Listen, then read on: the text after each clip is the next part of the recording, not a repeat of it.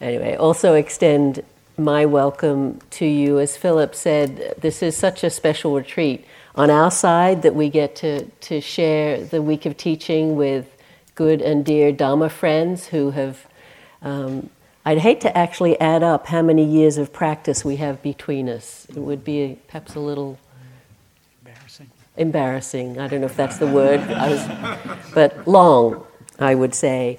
And we are all here as teachers because we value this practice, because it's been so powerful for our own deepening and growth and understanding in Dhamma. So we bring to this retreat our love, you could even say our passion for this particular practice, the practice of cultivating concentration. And for you, it's a special retreat, or I shouldn't say for you, it is a special retreat because of this clarity of intention. Presumably you read the description. Presumably, we've had people come, we had one woman, I remember, she thought she was coming to a women's retreat. We're like, no.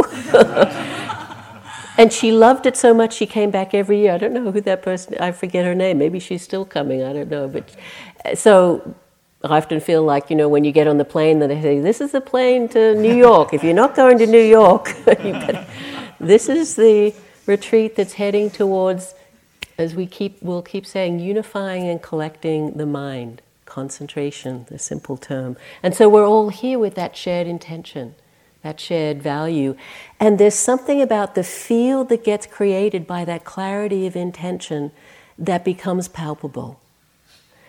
Part of it is already in the field. So many of you have done so many retreats and have been to Spirit Rock many times. And that brings an energy and kind of a wave-like motion that helps support us. But even if you're relatively new to the practice, we're all bringing that clarity of intention that's going to be so powerful as we continue.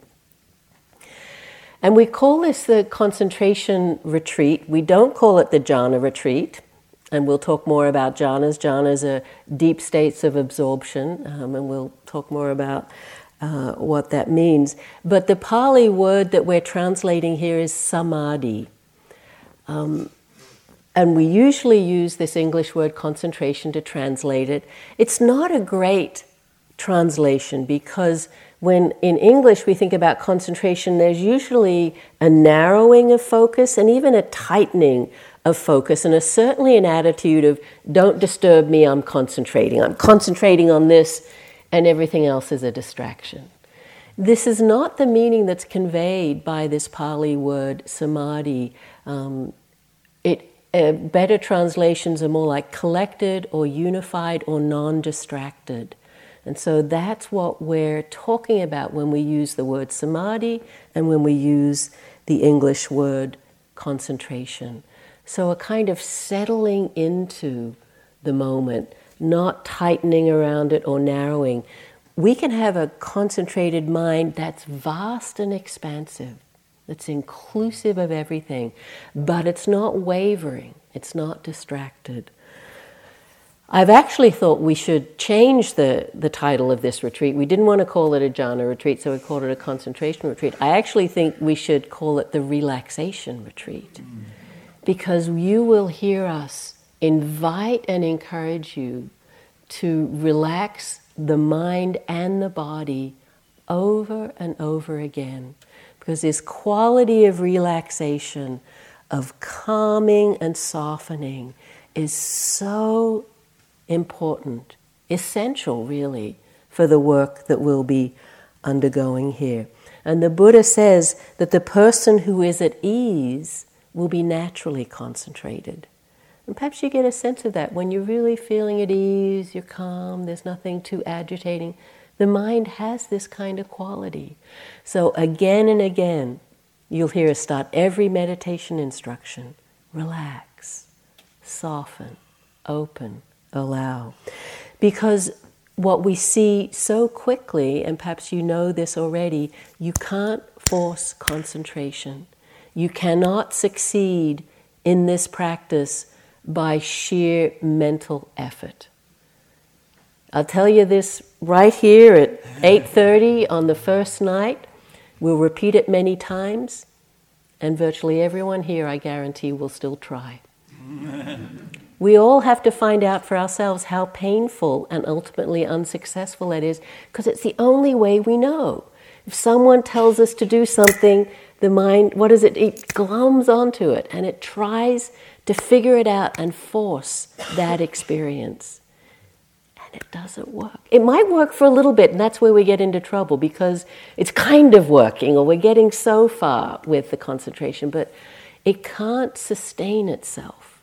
So relaxing, calming, easing. Again, some of the things I'm saying tonight will be themes that we'll take up and go into more deeply in the retreat. The proximate cause for concentration is not effort, is not striving, is not will, it's sukha. And sukha we usually translate as contentment. Happy contentment of mind and body, one teacher says. This is the proximate cause. And we'll talk more, as I said, about this, about inviting this quality as we steady and deepen. But another two qualities we'll also talk about over and over again are what I call the engines or the foundation of this practice and really any meditation practice that we do. And these are the Pali terms, the jhana factors of vitakka and vichara.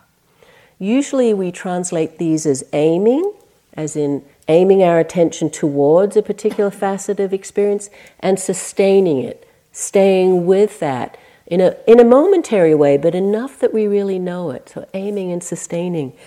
But I was just listening to a talk by a teacher of mine, Ajahn Suchito, where he used the terms for these two, bringing to mind and bearing in mind. And I really like that, because actually vitakka and vichara have a relationship to our thinking mind. Literally, the literal translations are directed thought and evaluating thought. So it's interesting that we're using that capacity of the mind, but what we're doing is not thinking in the way we usually do, but orienting to this experience of the breath in this case. So bringing to mind, that's our mindfulness practice. Bringing to mind, arousing mindfulness. Bearing in mind, that's the sustaining part. That's what deepens the concentration. So these are the engines of our practice that we'll do with every breath.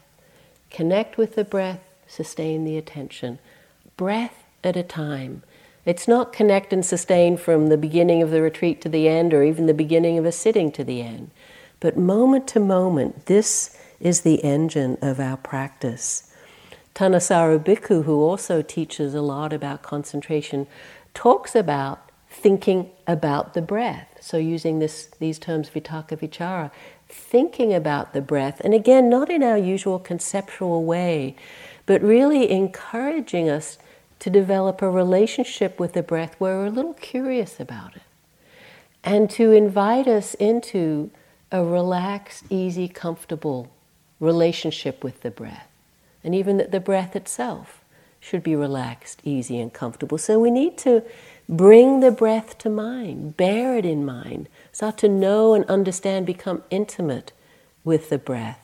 This is the engine of our practice here, vitakka and vichara.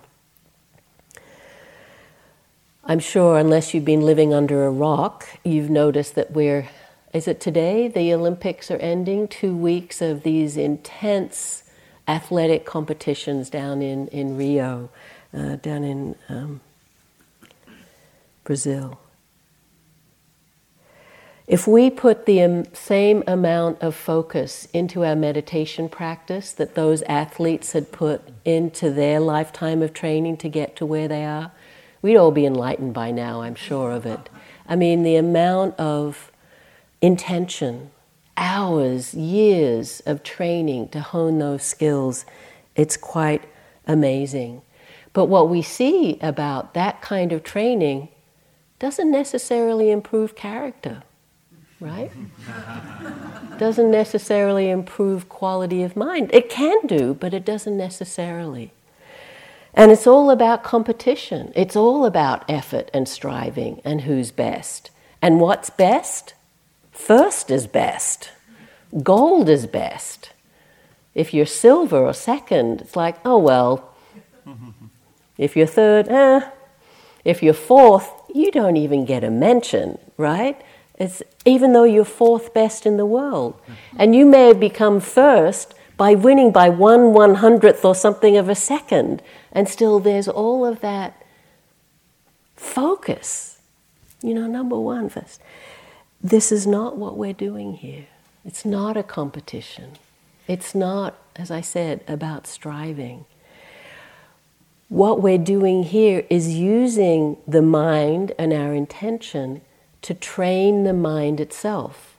Not to train the body to superb feats of athleticism, but actually train and understand the mind itself. This is a radical shift from what the athletes have been doing in the Olympics.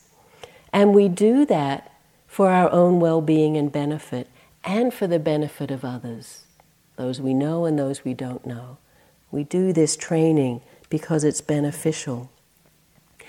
Our athletic training is just to be able to sit relatively still, relatively comfortably, and relax and be with the breath. Compared to what the athletes in Rio have been doing, it should seem like a walk in the park, right? A piece of cake. It's hard to do, as you will find out. To just sit still, be comfortable, and collect and unify the mind around the breath. But that is our practice here. And I heard a teacher say this the other day, and I can't remember who it was, so I can't attribute it, but I talked about training the mind to understand the mind, using the mind to train the mind. Unfortunately, we're using a rather imperfect instrument to do the training, right? These minds are pretty unruly, unless you've already got a very trained mind. Maybe you have, but for most of us, this mind is pretty unreliable, pretty unruly, pretty chaotic a lot of the time. So we're using an imperfect tool to do this training. And so we have to bring a lot of compassion, patience, and kindness to this work. This is also essential. And those qualities are essential as we relate to ourselves. They're also essential as we relate to the others on the retreat. As we share this field of practice, we're going to knock into each other. In the walking meditation, in the bathrooms, in our dorms, in the dining room. To bring quality of kindness, acceptance, and patience is so important. And again, we'll talk more about this. Judgment, harshness, and striving, not helpful at all. But as we do this training, the benefits can be huge. The Buddha said something like, never underestimate the power of a concentrated mind. He also said in the Dhammapada, the first verse of the Dhammapada, the collected sort of poetic discourses, mind is the forerunner of all things. Basically, with our minds, we create the world. And the Buddha said, a trained mind is better for you than your best friend, and an untrained mind worse than your worst enemy. So we're training the mind here, not just to be good breathers, but to actually deepen into a state of clarity and penetration that can be potentially liberating. That's our work here. And on this retreat, as I've said, we're cultivating samadhi, the collected and unified mind. Usually most retreats here at Spirit Rock are vipassana or insight retreats where the intention and aim is to see clearly. That's a literal translation of vipassana. To see clearly into the nature of things, the reality. But even on those retreats, we're always deepening some level of concentration. Some level of concentration is necessary for any meditation practice, but certainly for vipassana. But here, instead of the emphasis being on noticing changing nature, noticing what we call the three characteristics of impermanence, unsatisfactoriness, and not self, we're practicing samatha, tranquility meditation, where we take a simple object, in this case mainly the breath. We'll talk about other options as well, and we'll also be practicing with metta, loving kindness, the Brahmavihara, because that's also a concentration practice. We'll be introducing that as well. But we'll mainly be talking about using the breath to develop this calm abiding that samatha practice brings. And sometimes we'll use samatha and samadhi a little synonymously. They're pointing to the same thing, but samatha is the practice, samadhi is the result. So this is what we'll be doing here. Some teachers don't see samatha or samadhi practice as separate from vipassana practice. They really see it as one vehicle. And I think there's some the validity to that view, but I actually think it's helpful to see them on a spectrum. And it's kind of like we have a slider bar. And sometimes we can slide it more towards insight investigation, changing objects, the full range of experience. And sometimes, and this is what we'll be doing it on this retreat, we slide towards simplicity.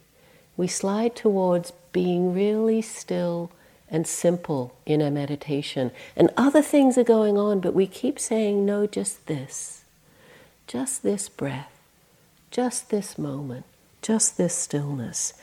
So that's a helpful way to see how we do this practice. And not that one is better than the other, but what we really hope you gain from this retreat is kind of knowing where your slider bar is and how to, with skill and wisdom, move it more in one direction or another. So there's a clarity and an intention in the practice and what we're doing and what we're cultivating.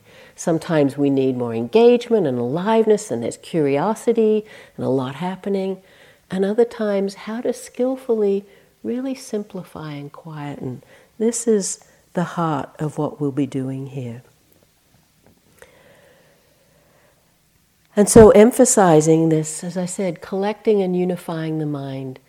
We don't advertise this as a jhana retreat. We're not promising jhana, these states of absorption. We'll talk about them, but this is a relatively short length of time to deepen in this kind of practice, especially to deepen towards jhana.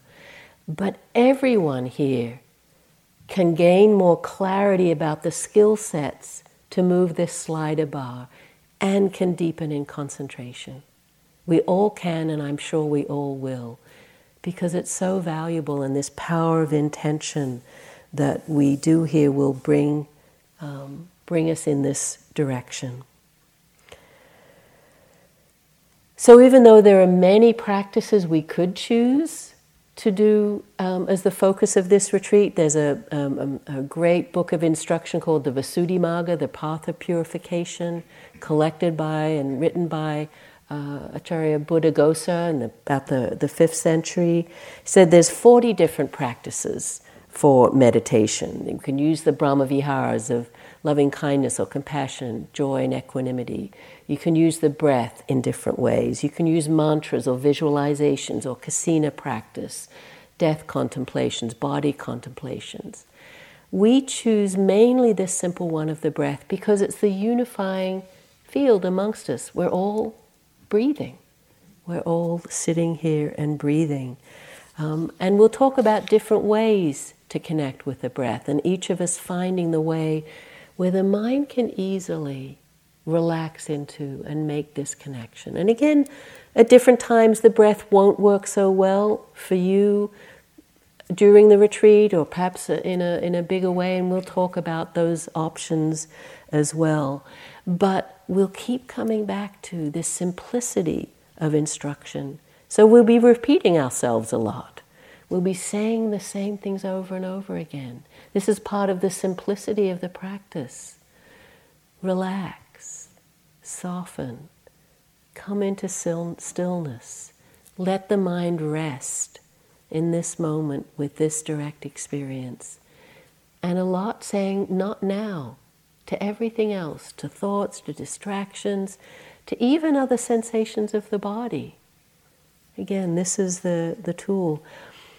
But even as I talk about this tonight, as we will talk more about this practice, we always have to remember that the goal of this practice is not to get concentrated.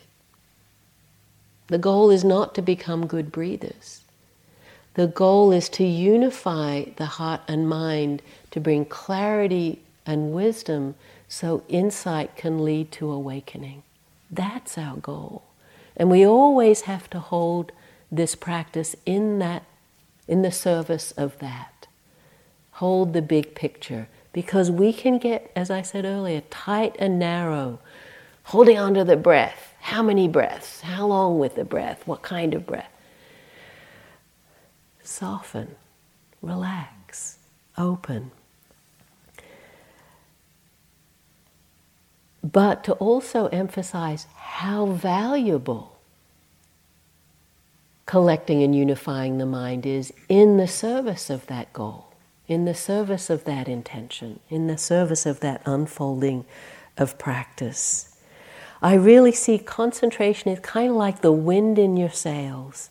If you can harness that wind, your boat will move with speed in the direction of the goal of the path. And through this practice, the mind becomes what the Buddha said repeatedly in the text: malleable, steady, and wieldy. Love these terms. This mind becomes an ally, this mind becomes a tool. And there are great benefits to this practice that all of us will experience during this retreat. So it both is this momentum that moves us forward, it's also what grounds and steadies us. It's also an anchor that deepens and stills. Another of the many paradoxes in our path of practice. And can lead us to the ultimate stillness, where there's a complete and deep letting go. And I want to finish tonight with these words of the Buddha speaking to a deva about his practice, because it speaks to the conundrum of the wind in your sails and the anchor that steadies. The deva is basically asking, how were you successful in your practice? How did you come to full and free awakening? And the Buddha answers by saying, I crossed over the flood, and the flood is this world of dukkha, samsara that we live in. I crossed over the flood without pushing forward, but without staying in place. But how, dear sir, did you cross over the flood without pushing forward and without staying in place? What's a third option there? The Buddha said, when I pushed forward, I whirled about. When I stayed in place, I sank. And so I crossed over the flood without pushing forward, but without staying in place. This is pointing to some way of being in our hearts, in our minds, where there's full presence. The mind and heart are collected and unified, but there's not pushing, and there's also not rigidity, sinking. This is the promise and the potential of this practice, and where this path ultimately leads. So, an overview of our journey, these 10 days together. All of these themes we'll be touching on again in our practice, in our talks and instructions, and really look forward to sharing this week, 10 days with you. So blessings on your path and practice. And we're all going to speak tonight, so now I'm turning to Pat. And you should have a mic. Yeah. You have. Okay. Thank you for listening. To learn how you can support the teachers and Dharma Seed, please visit dharmaseed.org/donate.